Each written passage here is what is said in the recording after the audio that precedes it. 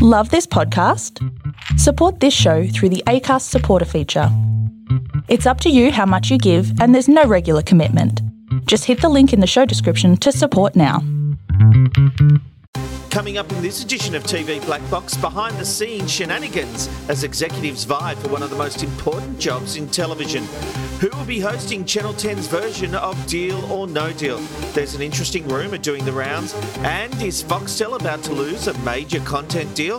Welcome to the podcast where people in the industry get their news. This is TV Black Box.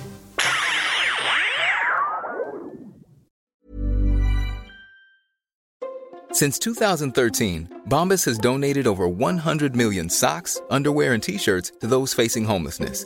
If we counted those on air, this ad would last over 1,157 days. But if we counted the time it takes to make a donation possible, it would take just a few clicks. Because every time you make a purchase, Bombas donates an item to someone who needs it.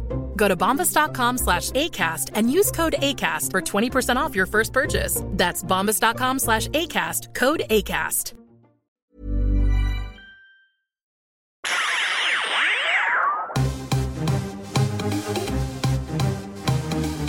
This is TV Black Box, bringing you the inside goss from the TV industry. Hello there, I'm Rob McNaught. Welcome to TV Black Box. Joining me on this fine recording is TV and radio's David Robbo Robinson. Hello, Robbo. Hello there, Rob. Great to be with you. I think I've written that into the script about 5 times. It never gets read. Finally, I found the master copy and I thought, I want to be called TV and radio's David Robinson. Did you find the template? Yeah, I did. It took a long time. And I thought, I don't know how much longer I can get away with this, but I'm going to say it. And I finally found the bloody template. So, look, great to be with you on this wonderful podcast. Just like Anchorman, if it's there, I'll read it. TV Black Box producer Abby Mickelson is with us. Hello, Abby. Hello, Rob, and I'm recording tonight on Darramurrugal land and would like to pay my respects to the traditional custodians of this land. And while Mike's away, Tim Burrows will play. Yes, it's Tim Burrows from Unmade joining us. Hello, Tim. Hey, Rob. In a slightly unusual circumstance, you joined me from the airport lounge. I've just running off a flight, so I believe, recording on Tullamarina land. I haven't had 100% chance to check that, but I believe that's the fact. But certainly I can see aeroplanes out of the window. Yes, and as is Qantas's way of doing things, you're going to be kicked out of the lounge very soon, so we might lose Tim for a bit here and there. He hasn't been censored. I don't often do that on this podcast, only when Robbo speaks. He tries. Yeah, I like how he said, I never do that. He was quite honest, and I like that. He doesn't often do it, and I appreciated that honesty. That's good honesty. Someone's got to keep the content ship-shape.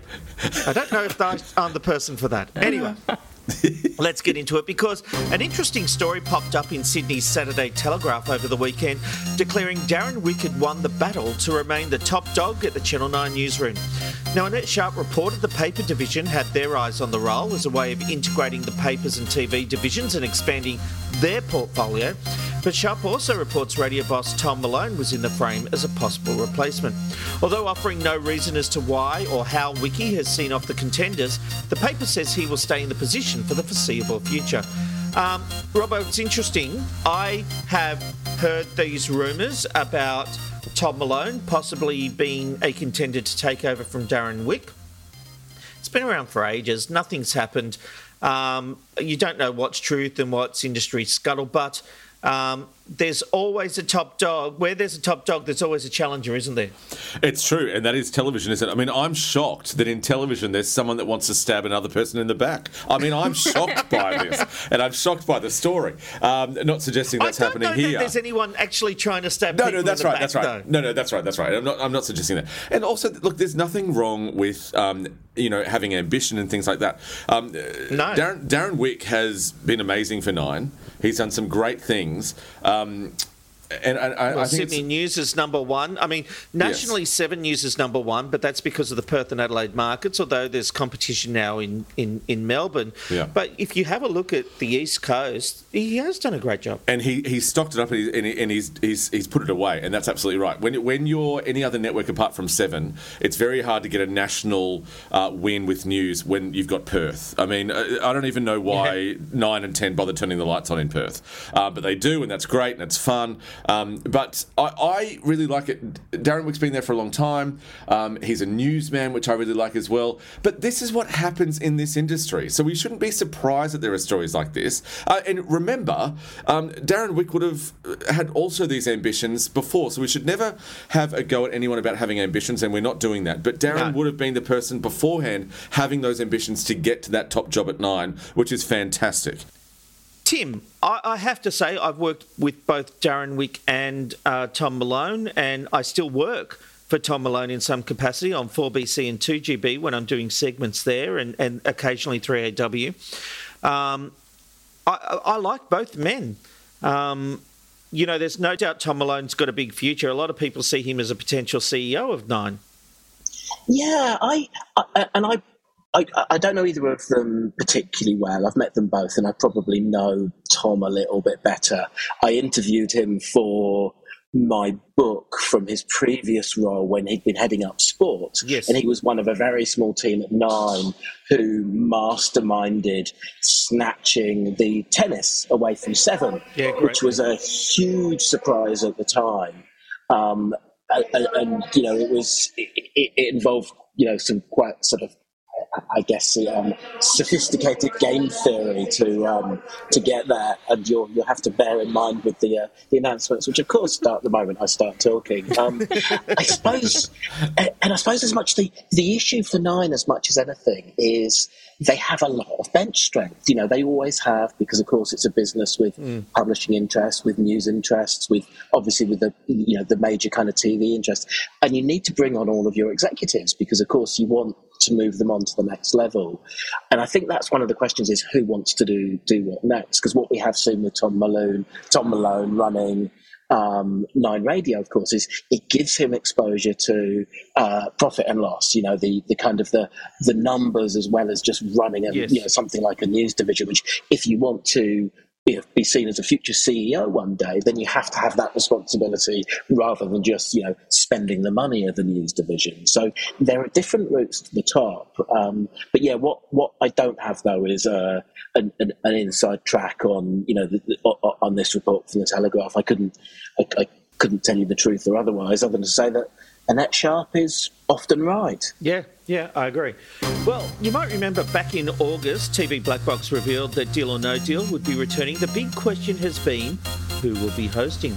Rumour has it that 10 are looking to bring back an ex-member of the project to front the classic game show, with Carrie Bickmore and Peter Hellier the obvious choices.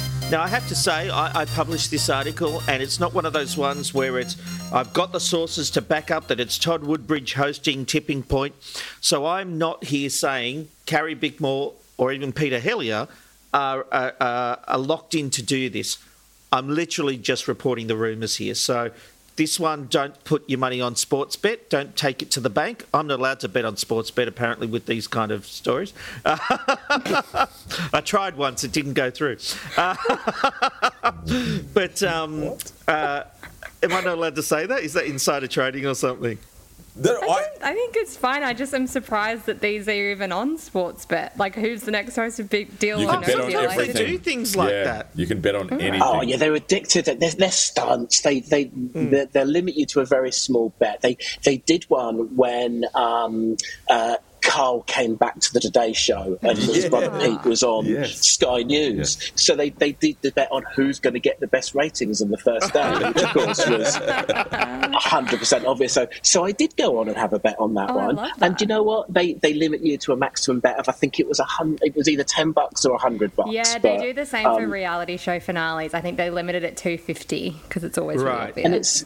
And they just do it for the PR coverage, which of course they get, and we've just fallen for it once again. Genuinely though, I tried to bet on something, on one of those silly things, and it wouldn't take my bet. But did you pay for it? Did you put money on it? Like, they asked for money. I tried to put the money on. I'm messing around with you. All right, fella. Over my head. Abby, the shooting schedule, back on Carrie Bickmore. Okay. The shooting schedule would certainly suit Carrie's radio career, but do you think she's a good choice? I actually do. In my memory, Carrie Bickmore is probably my first Australian TV personality that I became a really big fan of. I loved her on Rove, loved her on The Project, used to watch her on The Project all the time growing up with my family. I really, really like her. And I also think she is a really good combination of someone who can have a lot of fun but also have that kind of human connection as well that I think lends itself well to a game show.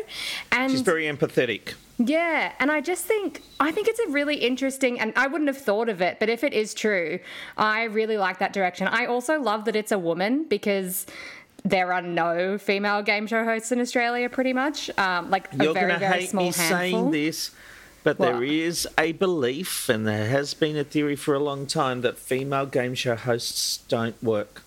Yeah, I'm not surprised by that, but I don't agree with that. I'm not surprised that that is the belief. But so I think it's good that they're giving a woman the opportunity to do it, because how are you ever going to prove that wrong? Yeah. I was already really excited for Deal or No Deal. It's my favourite game show. And if this is true, I'm even more excited. Fair enough. Yeah, look, I very much agree with Abby. And it's funny you used the word empathetic, Rob. That was exactly the word I was going to use as well. I guess what it made me think of, and obviously it's like generational difference, is the same skill that Larry Emder has for crossing from sort of, hosting TV to hosting a game show, that you just need someone who can kind of be warm and connect with the contestants. And I really think she can do that. I think the thing I'd be most surprised about is if it doesn't work. Yeah, I actually think it will work. It's a good format, and it had run its course when Seven replaced it, although it wasn't dead and buried, but they just found a game show that was new and energetic. I think it could work. I think it's a good alternative to the 6 p.m. newsers. I think it's a smart move from 10, I've got to say. We'll see what happens. And speaking of Larry, mate, don't forget every fortnight you can see me doing the Buzz segment with Larry and Kylie on the morning show at around about 9:40. The days do change, however. Oh my God. Shameless plug. Yeah, so I've tried to develop a drinking game for all of us where whenever Rob mentions that he works for 7 Spotlight, we have to take a drink. Weirdly, we're about, 10, 15 minutes into the podcast. He hasn't mentioned it yet. But the show still has a long way to go. And also another drink every time Abby tries to stop Rob from mentioning her TV affiliations. Yes, exactly. Exactly. He hasn't done it tonight, though, so I'm happy with that. The night is young. You know what? I was thinking earlier today, I should ask Gabby for an update on how the job's going. Absolutely so I'm giving you a week's notice. Give you a week's notice and get the clearance from everyone. All right. It was a massive weekend of sport with the grand finals of both the NRL on 9 and the AFL on 7, bringing in huge audiences. The AFL won the battle. It had a national average of 3.71 million, and the NRL, well, that was just below 3.52. While both scored a boost on last year's ratings, they paled in comparison to the figures we saw back in August for the FIFA Women's World Cup. You might remember the semi-final between Australia and England almost combined the two all up. Robbo, it really does highlight how huge the Women's World Cup was when we consider that it scored the same as the AFL and NRL combined. Yes, of course. And it was a great moment. It was a great moment at the right time. Right place, right time for that kind of event, which is fantastic. And hopefully that is paving the bricks, or paving the... What's another sport in that? Paving the wicket. Paving the course, or paving... I'm just paving... I'm trying to think just of say sport. Paving the way. Oh, paving the way, but I was trying to make it a sport analogy. So the wicket, or the court, or the course, or something. Field. For the field, the paddock... the goalposts, beautiful work there. I don't think you'll be making Nine's Olympic coverage this next year. What I will tell you, though, is... Yeah, I'm not. I actually watched all 3 games, Rob. There were 3 big games on Sunday and Saturday. There was the NRLW Grand Final. The Knights took it home. Great work by the ladies there. Well Fantastic. done, ladies. And I watched... I watched some of it, we could say some of it. I certainly watched a portion of it, and I certainly watched a portion of the other games. Yes, obviously, pales in comparison. Can I say, Kiss, meh, whatever. To steal a line from Roy and HG, they are a nighttime act. and they proved that in the daytime. The harsh light of day does not bullshit. Does not suit Kiss. I thought Kiss were fantastic. Tim, I want to ask you about this because I was on news.com.au where over the weekend, and I felt they were looking for any negative item they could come up with both sports. With both sports. Correct. Thank you, Robbo. You noticed it too, did you? Yeah, 100%. It was just negative about both things. So it doesn't matter who came. They might have resurrected Elvis. Fans outraged at Kiss, fans outraged at Tina, fans outraged at this, fans outraged at that. It just seemed like they thought, we want clicks this weekend and negative stories is the way to do it. Well, I suppose one thing to think about is just that mechanism of how that story gets assigned. You know, there will be somebody whose job is to watch social media and judge the sentiment, and there will probably be somebody whose job is to watch the performance, the musical performance, and report it.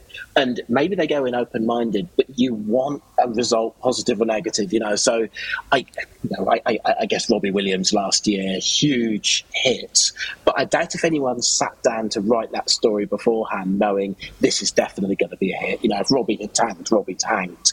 But yeah, you definitely get, I suppose, a bias towards an extreme sentiment. You know, it's a bit, you know, every single day in the Unmade newsletter, we write the Unmade Index, the movement of the top 10 companies. And you can't write day after day, not much happened yesterday. You have to find the most interesting thing out of several fairly average things. But there were and 5 stories, Tim, all taking a negative slant. Which was unfair. No, fair enough. These, unfair. Whether it's the performances, whether it's about something on the field, it was just negative Nancy. And I actually remember thinking, geez, news.com.au, I don't think the NRL or the AFL are going to be happy about their partner, i.e. Fox Sports, and the big company that owns them, writing all this negative stuff. There was a lot of, and again, they focused on the negative aspects of it. So Kiss did their thing, and then they had Tina. I rarely tweet anymore, and I rarely watch sport. But I thought that doing the Tina thing was for, and I'm going to say this, for a sport that can often be a little tone deaf, for a sport that can be a little bit always on the wrong side of where it actually should be, did the right thing on this time by going, this is going to be our event. Agreed. And it was absolutely fantastic for a sport that really does that. And she's been such a big part of the game. Exactly. And made the game a national game, the game and exposed it to so many people. So this idea, and I heard some criticisms beforehand, again, just people looking for the negative aspect of the story, going, well, you know, AFL had Kiss and we've got a Tina Turner impersonator. Well, no, and I don't agree with... Yeah. Sorry, Robbo, news.com.au then went, the NRL's gone for a Tina Turner lookalike when the AFL had Kiss.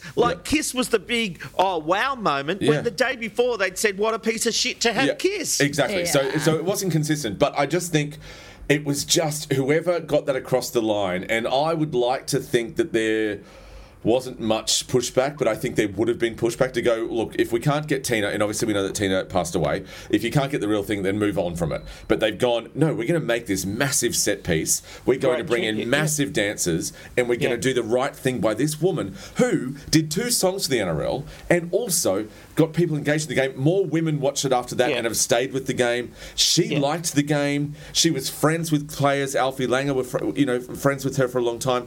That was just spot on, and it was a great number. Look, and I suppose one thing to bear in mind, though, about the amazing ratings for the Matildas, and they were amazing, is it wasn't particularly successful commercially for Seven. The August numbers just came in this week for advertising spend, and TV was down for August. But that was all locked in before they knew the ratings they were getting. I think it was partly that, but it was also partly because Optus had the rights, and when they passed on the rights to show the game, they held on to most of the advertising rights. So we saw a huge jump in revenue for digital streaming. So I think that's where it all got allocated. So whereas, of course, so I don't think it was it was a great boasting rights deal for Seven, but Optus got the spoils of it. Yeah. Yeah, and the promotion. Whereas if you look at, the reason Seven loves AFL is they can insert so much advertising into the game itself. Whereas with soccer, for 45 minutes solid, you can't show any ads. So it's a very different commercial proposition. And when we talk about commercial TV, that makes a huge difference. But do you think that's also, Tim, because they didn't expect it to be the success that it was as well? Definitely, yeah. It was, for people who did come on as sponsors, it was the bargain of the century. Yeah. It was. The thing was, it was kind of predictable because you'd had the Euros the year before in the UK, where all of the UK got behind the Lionesses for the first time, and that became a huge cultural moment. But 2 weeks out from the Women's World Cup in Australia, there was just nothing. Yeah. Everyone looks back now and thinks it was inevitable, but it wasn't. No, there was nothing. There was nothing on the billboards. And then it came through just in the nick of time, And I think, lots of us will always remember we were for, the moment that penalty went in. Yeah. But, mate, can I ask you this? It's a hell of a thing. To me, there's something broken about the way advertising works on commercial TV in this country, because the salespeople will go out and say, we reckon this will get 800,000, right? Advertisers buy based on that, and if it doesn't achieve that, they have to do make goods and bonus spots. But if it gets 1.2 million, the networks see no benefit of that. They can't up their prices, but they're always paying if they don't meet the minimum expectations. Does that make sense? Yeah, I suppose until next year. So, for instance, you take a gamble on, let's say that people took a gamble, and Coles was the big example, took a gamble on the first year of MasterChef. That was this huge hit a decade ago, came from nowhere. And they got a huge repayment in the first year. But boy, when they would have wanted to come back in year 2, and year 3, and year 10, they'd be asked to pay the full rate at that point. So I guess you get rewarded for the gambles you take. And of course, it's going to change. The model is going to change for television. Once we're all streaming and we're all watching different ads, which will even happen when we're streaming, when we're watching live, then, of course, the advertisers are paying for exactly what's being watched. So the model will change again at that point. Well, wasn't there some talk about dynamic pricing at one point? Did that ever happen? Well, to a certain extent, that exists already, certainly in the digital sphere, because, there's not one set down rate that everybody's paying all the time.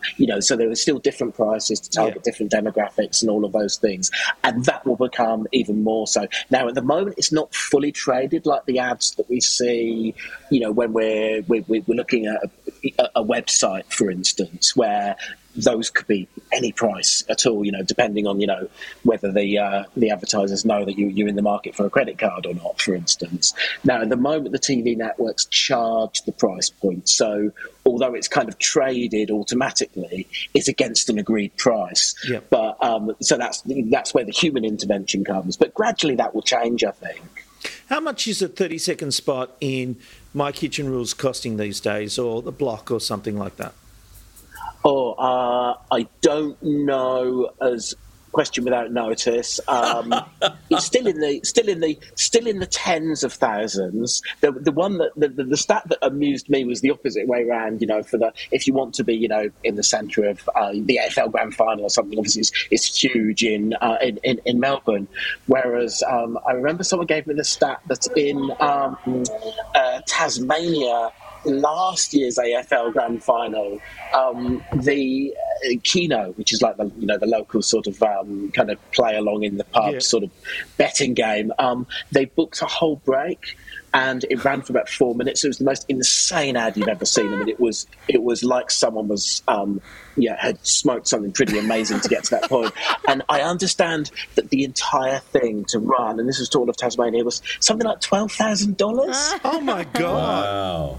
We should put a TV Black Box ad in there. Yeah, let's do a Patreon. Yes. Let's donate money so we can take an ad out. Yeah. Well, hey, let's remember one of the big announcements from Nine at their upfronts a few weeks back is you can now run an ad from, I think, was it $500, Rob? You were sitting next to me when they said that. Yeah, it was an AI generated ad and voiced by an AI bot.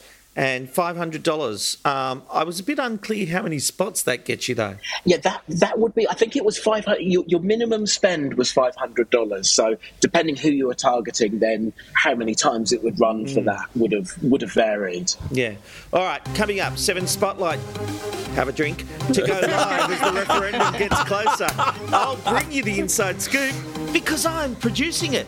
Plus, is Foxtel about to lose a major content deal? And we'll find out what everyone's been watching in the TV binge box. And I have a warning alert: the show you must simply avoid. Is it this show?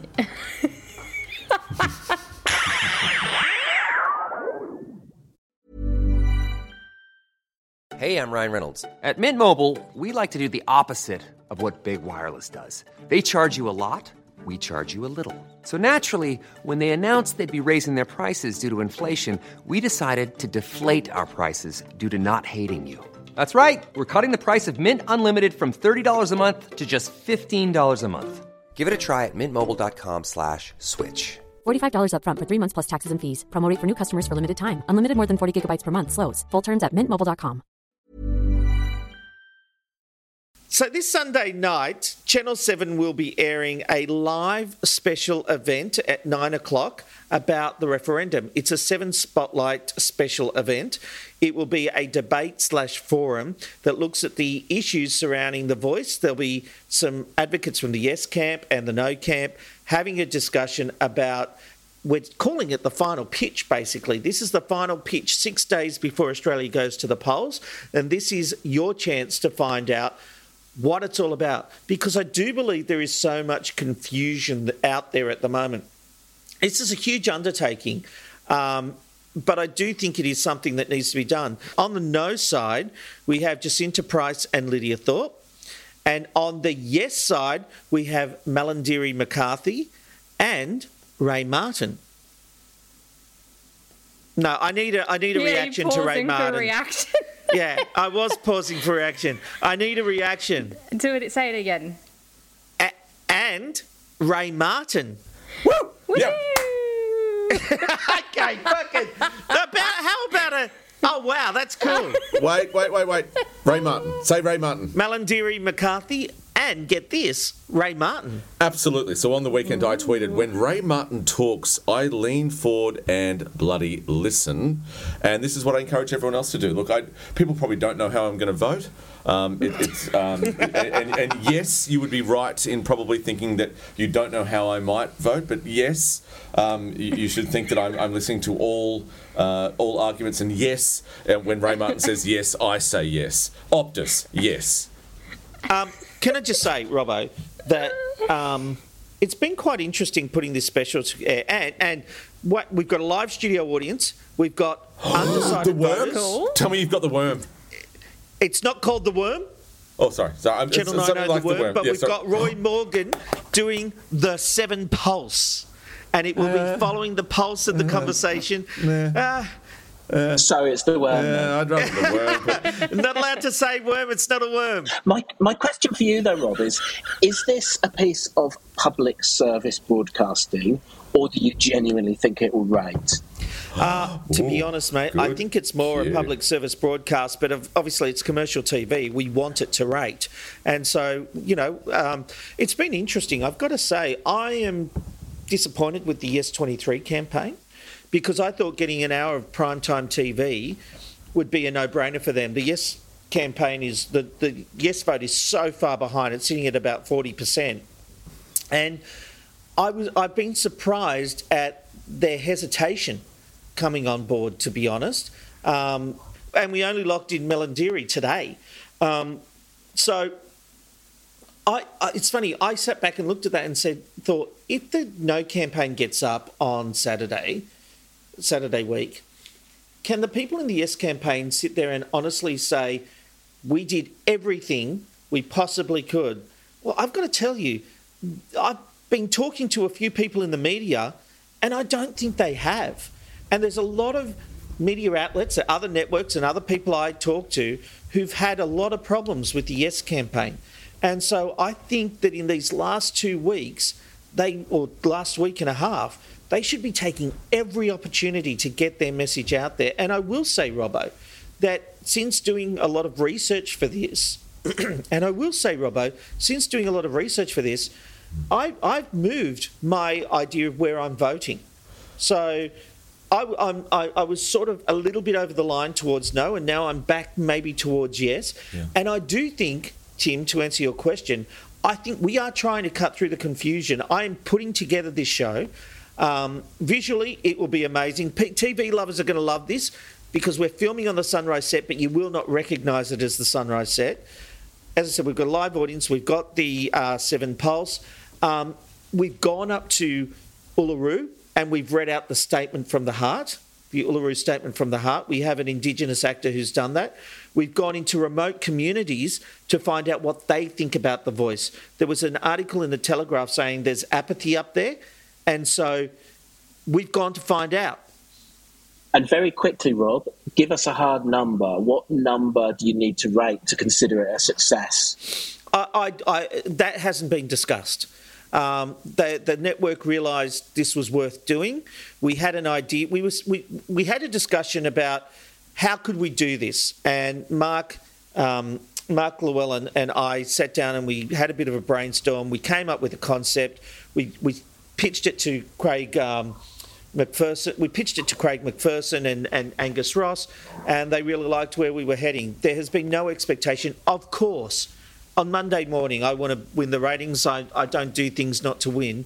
But this is genuinely more than that. And this is not coming from a biased point of view.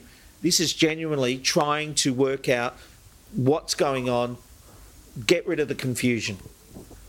Why do you think, and because you're in the thick of this, Rob, and I've really been interested in... because you did let us know that this was happening, and I think it's a great thing that you're doing. I think it's also great that there is a mixture of public interest and obviously ratings from a commercial point of view. Being someone who's in the thick of it and getting people who are at the top of both piles of yes and no, why do you think the yes camp are not coming on board as much? And I agree with you. It's do or die now. We are getting into it. Why do you think people are not responding? I think they're placing too many restrictions on what they will and won't do. What are those? What does that mean, though? Yep. Let me give you an example. They will say, you will go to them and say, we want to do an interview or have a debate with someone. Who am I debating? Who's on it? We don't want to do that kind of debate. We don't want to give them prominence. And it's like, they've got prominence. These no campaigners have prominence. You're not giving them credibility by taking them on. What you're doing is denying yourself the opportunity to tell your story. And I think, from my experience dealing with this, I think if this is the way the Yes campaign has behaved, I think they've totally missed the mark. They're not talking to mainstream Australia. You know, like the big wigs, Noel Pearsons and the like, were on Q&A. You're talking to an ABC audience. They're not the ones you have to convince, right? Why don't talk to an echo chamber? Get out there and talk to Heartland Australia. What's more Heartland than Channel 7? Channel 7 is like meat and potatoes Australia. And they're the ones you need. The roast chook, that's right. The research said the roast chook. So if you want to talk to Australians, what do? You've got to go to where Australians are. These are the people, mums and dads across the suburbs. They're the people you need to get on board. And by not engaging... I would genuinely say, I couldn't believe 3 weeks ago when we went to them, it wasn't, great, we'll be there, whatever you want. I genuinely couldn't believe that wasn't their reaction. I'm surprised by that too. Do you think maybe there was an element of distrust? Maybe, and maybe they have distrust in the media, but when you're at 40%, you know, your chances are very slim of getting your vote across. I agree. What choice do you have? Yeah. Like, even if the game's rigged, you've got to go in there and give it a go. Now, let me tell you, this game isn't rigged. This is hand on heart. You guys all know me, right? Yeah, I get obsessed about TV and the way we do things and all that kind of stuff. But when I do shit like this, I do it for real and I do it as a place of truth, right?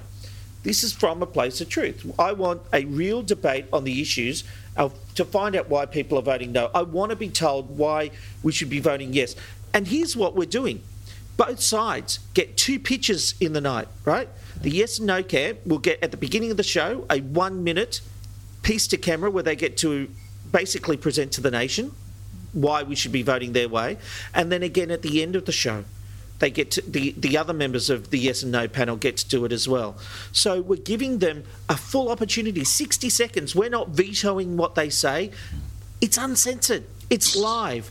I mean, what better opportunity is there than that to get your message out there? Can I back you up on this? Whenever we did anything like this on Studio 10, whatever the idea was in a production office, whatever, I would always say that you were very clear on the fact that we are doing this side and we are doing this side, and whatever happens, like a sporting match, whatever happens, we can't predict what's happening.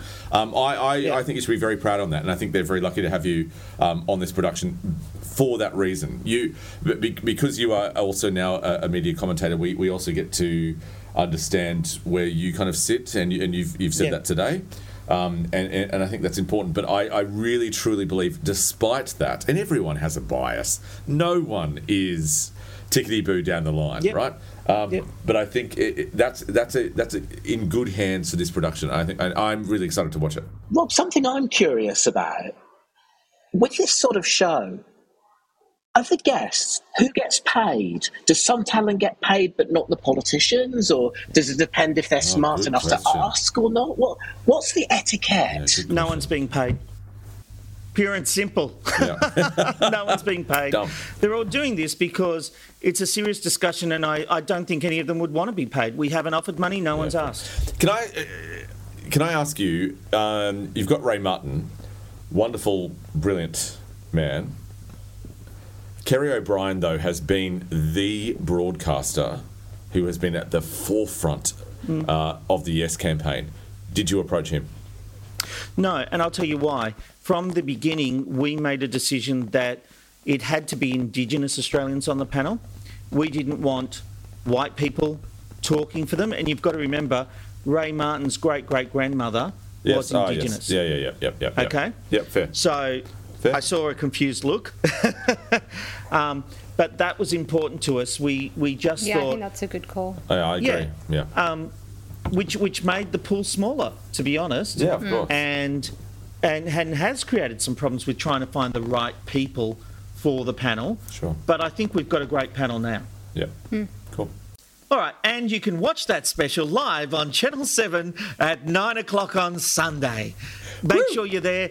And if you're following me on Facebook, I'll put up an early release of how you can get tickets if you want to be part of that. All right. The partnership between Warner Brothers Discovery and Foxtel could soon be a thing of the past, with HBO Max looking to enter the streaming market. Currently, HBO shows like The Last of Us, Succession and House of the Dragon all go to Foxtel and Binge as part of a long-standing licensing agreement. But a Warner Brothers Discovery exec recently spoke about their rollout plan for HBO Max, identifying Australia as a critically important market. To make matters worse for Foxtel, their current agreement is due for renegotiation in 2025. Abby, this could be a disaster for Foxtel. Yeah, I agree. I've spoken about my disdain for Binge before in terms of the platform itself. I do not like it. The one thing that keeps me signed up is the content, and I was looking out of curiosity today because I've never really put much thought into it. Every single show I watch on Binge is an HBO show. Like, the HBO library is brilliant. Speaking to like family and friends in America, HBO Max is like unanimously their favorite streamer. The content is just so good. I think if you take that away from Foxtel and Binge, that is an issue. I don't think that their library outside of that content is anything impressive. Robbo, do you think Foxtel can survive something like this? Losing this amount of content? Yeah, I agree with Abby. HBO is a massive supplier and has been for a very long time to the one and only really cable network we have in the country, which is Foxtel. They lost Disney, and that was going to be a huge thing, and it was. They lost the Disney Channel. They lost all of that content. Stan lost a lot of content. Survived fine without it, though. No, it has. But can Foxtel? I don't think so. Foxtel has been able to get so many of these shows and use them, and greatly so. I think that if once they enter the market, unless Foxtel starts to aggressively make their own content, and they do make some content, but really aggressively, or go after Well, let's be honest here. Will Paramount Plus be around in 2025? I'm going to suggest not. So maybe there's an element or a opportunity to get that library. Well, no. You raise a good point, because Wall Street is saying to Paramount Global, don't do the streaming service. Yeah, get out of it. Be a content provider. Yeah. Sell your content to other streamers. So maybe if the dominoes fall in the right way, that's probably not even a phrase, but I'm just going to go with it because that's what came into my head. That is actually. Oh, is it? I liked it, yeah. Oh, thank you. Okay, well, 3, 2. If the dominoes fall in the right way, then it might be really fortuitous for something like Foxtel and also other local content, cable providers around the world in smaller markets, that if Paramount does pull out, then there's a market there to get that content. They still have a lot of great content. They just haven't done a good job of creating local content and things like that. I think that's probably the best way to go. Without HBO, though, I think Foxtel is foxed. Well, Tim, do you agree with that? Because if you look, we talked about Disney, we've talked about how Foxtel lost that and kept surviving. HBO, as Robbo and Nabby have said, is a huge loss. Does Foxtel sort of start concentrating on the sporting side of their business and the KO? A few things going on. We've got Project Magneto coming along, which is Foxtel's try to move to become a bit more like Fetch. So this is kind of based on the Skyglass technology. So that's one part of the story. We might yet see them try and bring the two apps together. So they kind of merge KO and Binge. And they might well do that at the point at which Binge would otherwise lose momentum. So they've got more of a story for the market to kind of fudge that. The other big pressure I think Foxtel have got coming up, as well as the content pressures, is now, if we go back to the kind of history of Foxtel, they were still getting people able to subscribe over effectively what used to be the coaxial cables. NBN switches that off at the end of the year. So obviously a lot of subscribers they would hope would come across, but not everybody will. So that's another factor as well. But I think the big one that will just decide so much of how this plays out actually happens in the US, which is the ownership of all of these groups. So you've got Warner Discovery as the owner of HBO, HBO Max. You may well see sort of Comcast lose interest or become a seller.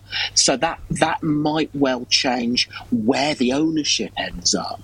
So, we'll actually see a number of dominoes falling in the US. Hey, Robert, you got the thing right. Hey, dominoes. There we go. Dominoes will fall. So, the key one being ownership of Hulu, which when that becomes in single ownership, whoever ends up as the non-owner will have some money to do something else with. So you could see all of these dominoes fall, let's get this on the record, because I'd say there's only a 5% chance of this happening, but I'd love to have it on recording somewhere.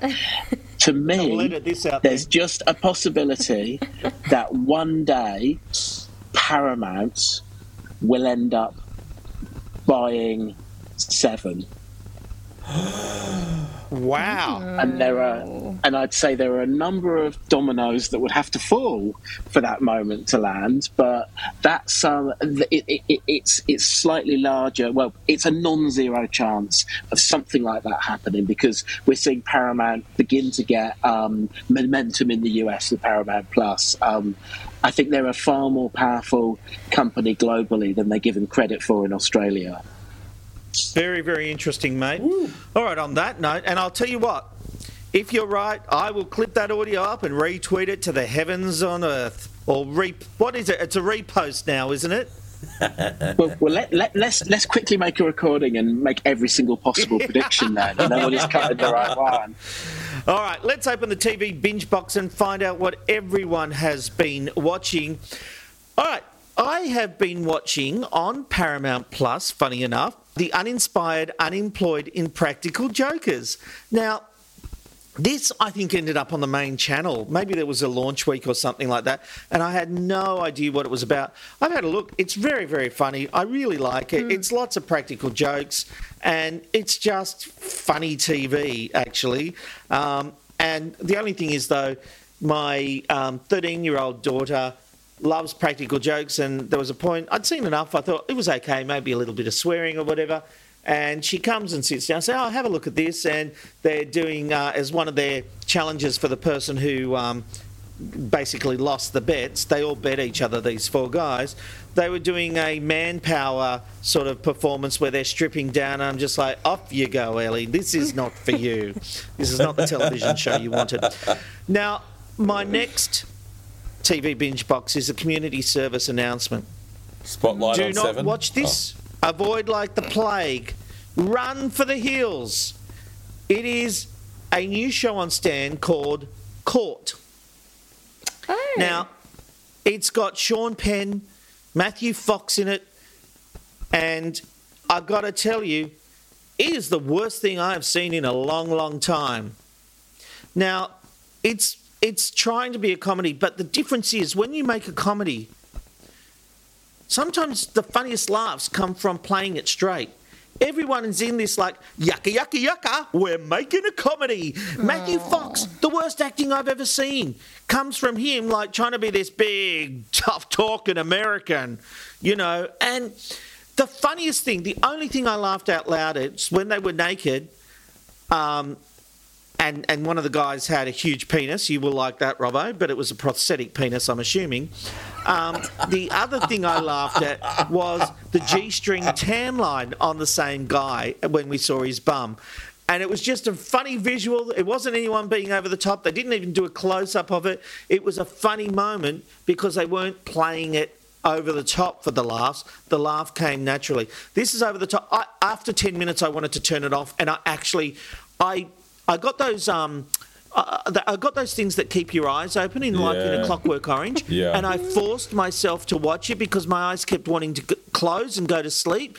I forced myself to make it through the episode, and I will never do it again because even though I may not have been the best person in the world, but I don't deserve that torture. I don't trust your comedic opinion, though, because you're a Big Bang Theory fan. Oh, yeah, terrible. So now you know how we all feel when that show's on. And that is the solution, Rob. Your solution to this whole problem is the Big Bang solution. You need to add in a comedy laughter soundtrack.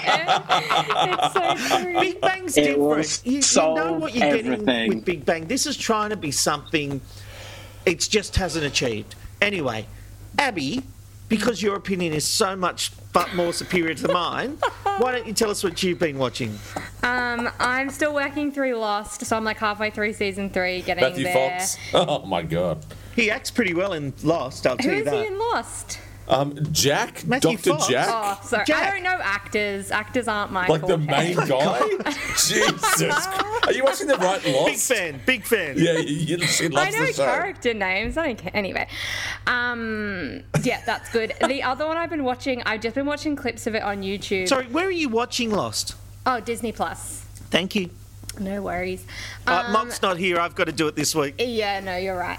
I've been watching clips of it on YouTube because I randomly thought of it the other day. I don't know if any of you watched it. It was on Channel 7 in 2006. I think it went for 3 seasons. It was It Takes Two, like the singing version of Dancing with the Stars. Grant Denyer hosted it. Grant Denyer was the host. Yes. Yeah. Yes. And so I've been watching clips of that because Kate Ritchie was in the first season. And so I was obsessed with it when it was on because I was obsessed with Kate Ritchie. And it just brought back all these memories, because I voted for her a lot of times on our home phone, and it cost like $180 because I didn't have any concept of voting costing money or whatever. So I was just sitting there night after night, like redialing, and there was a little voicemail like, "Hey, it's Kate Ritchie. Thanks for voting for me." And I got in so much trouble. But yeah, I've been loving watching little clips of that. I find that way more interesting than Dancing with the Stars, and I would actually love them to bring that back. It was so good. Oh, there you go, Angus Ross. I know he's a big fan of the podcast. There's Abby's hot tip for you. David Robinson, what have you been watching? Well, I'm still going with What We Do in the Shadows, which every episode just gets better and better, and I know I keep talking about that on every program. It is just amazing. I also did a little deep dive into Australian Story, where they did the program on Bon Scott, the original from AC/DC. Spoke to his brother. His brother had only done one interview in 40 years, and it was for that night. He said, "This is the first one I'm doing. It's the last one I'm doing." It is a really great program. Australian Australian Story is just a winner every time. And he made a point of that, and they've got, they had wonderful vision of him, obviously going to Bond's grave, also giving great stories about Bon Scott. It was a really, really, really well-produced program. And I like the fact that he chose Australian Story as the one and only time that he will ever talk about his brother. And it was a really great moment. Now, that is 2 televisions, but I also want to bring back what I do my...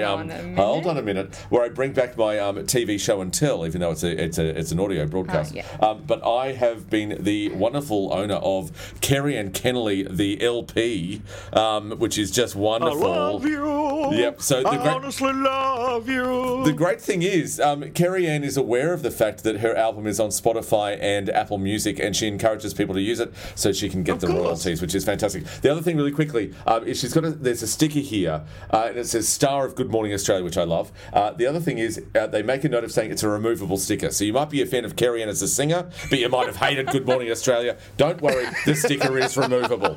So that's a great LP from Kerry Ann Kennelly. Wait for it. Do yourself a favour. Buy it. Tim Burrows, bring us home. What have you been watching? You get 2 shows, mate. Hey, I've just been on the plane actually watching, catching up on another episode of Morning Wars, the latest season on Apple, which is, I've got to admit, it's becoming a little implausible. I won't do any spoilers, but let's just say that the way they handle a cybersecurity incident in no way is how a business would handle a cybersecurity incident, particularly a media organisation, and particularly not humans. So it's hitting that point. And again, I don't want to have spoilers, but somebody has a very big filming commitment, and then just basically on a whim decides not to do it. And there are almost 0 circumstances. It's becoming a bit ridiculous. So I'm beginning to doubt whether I'm gonna stick with it or not. So that's one I'm wobbling on a bit. And then the other one is more, I'm excited. It's not here yet, but I bring news. Moonlighting is returning.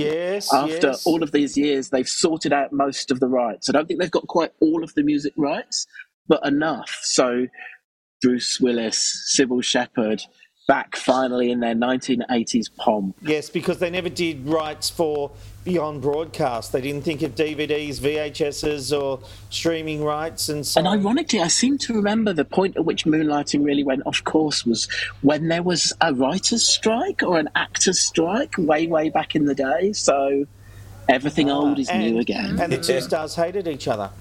Oh, well, that's not that uncommon, is it, in television? Especially on this show. Look at the TV Black Box crew. You guys. All right, thank you, Tim. That brings us to the end of TV Black Box for another week. I would like to thank Abby Mickelson, the producer of this show, David Robbo Robinson, Tim Burrows from Unmade, a great podcast, especially every Monday. If you want to know what's in the papers from all the media roundup, Unmade and Tim do a great job of bringing you all those stories. Tim, we always love having you on TV Black Box. Thanks very much, mate. Always my pleasure. I think I'm the last person left in the airport now, so I really think we have to stop. Well, we'll let you go. I'm Robert Nine. Don't forget, for all the inside goss, go to tvblackbox.com.au. It's where people in the industry get their news.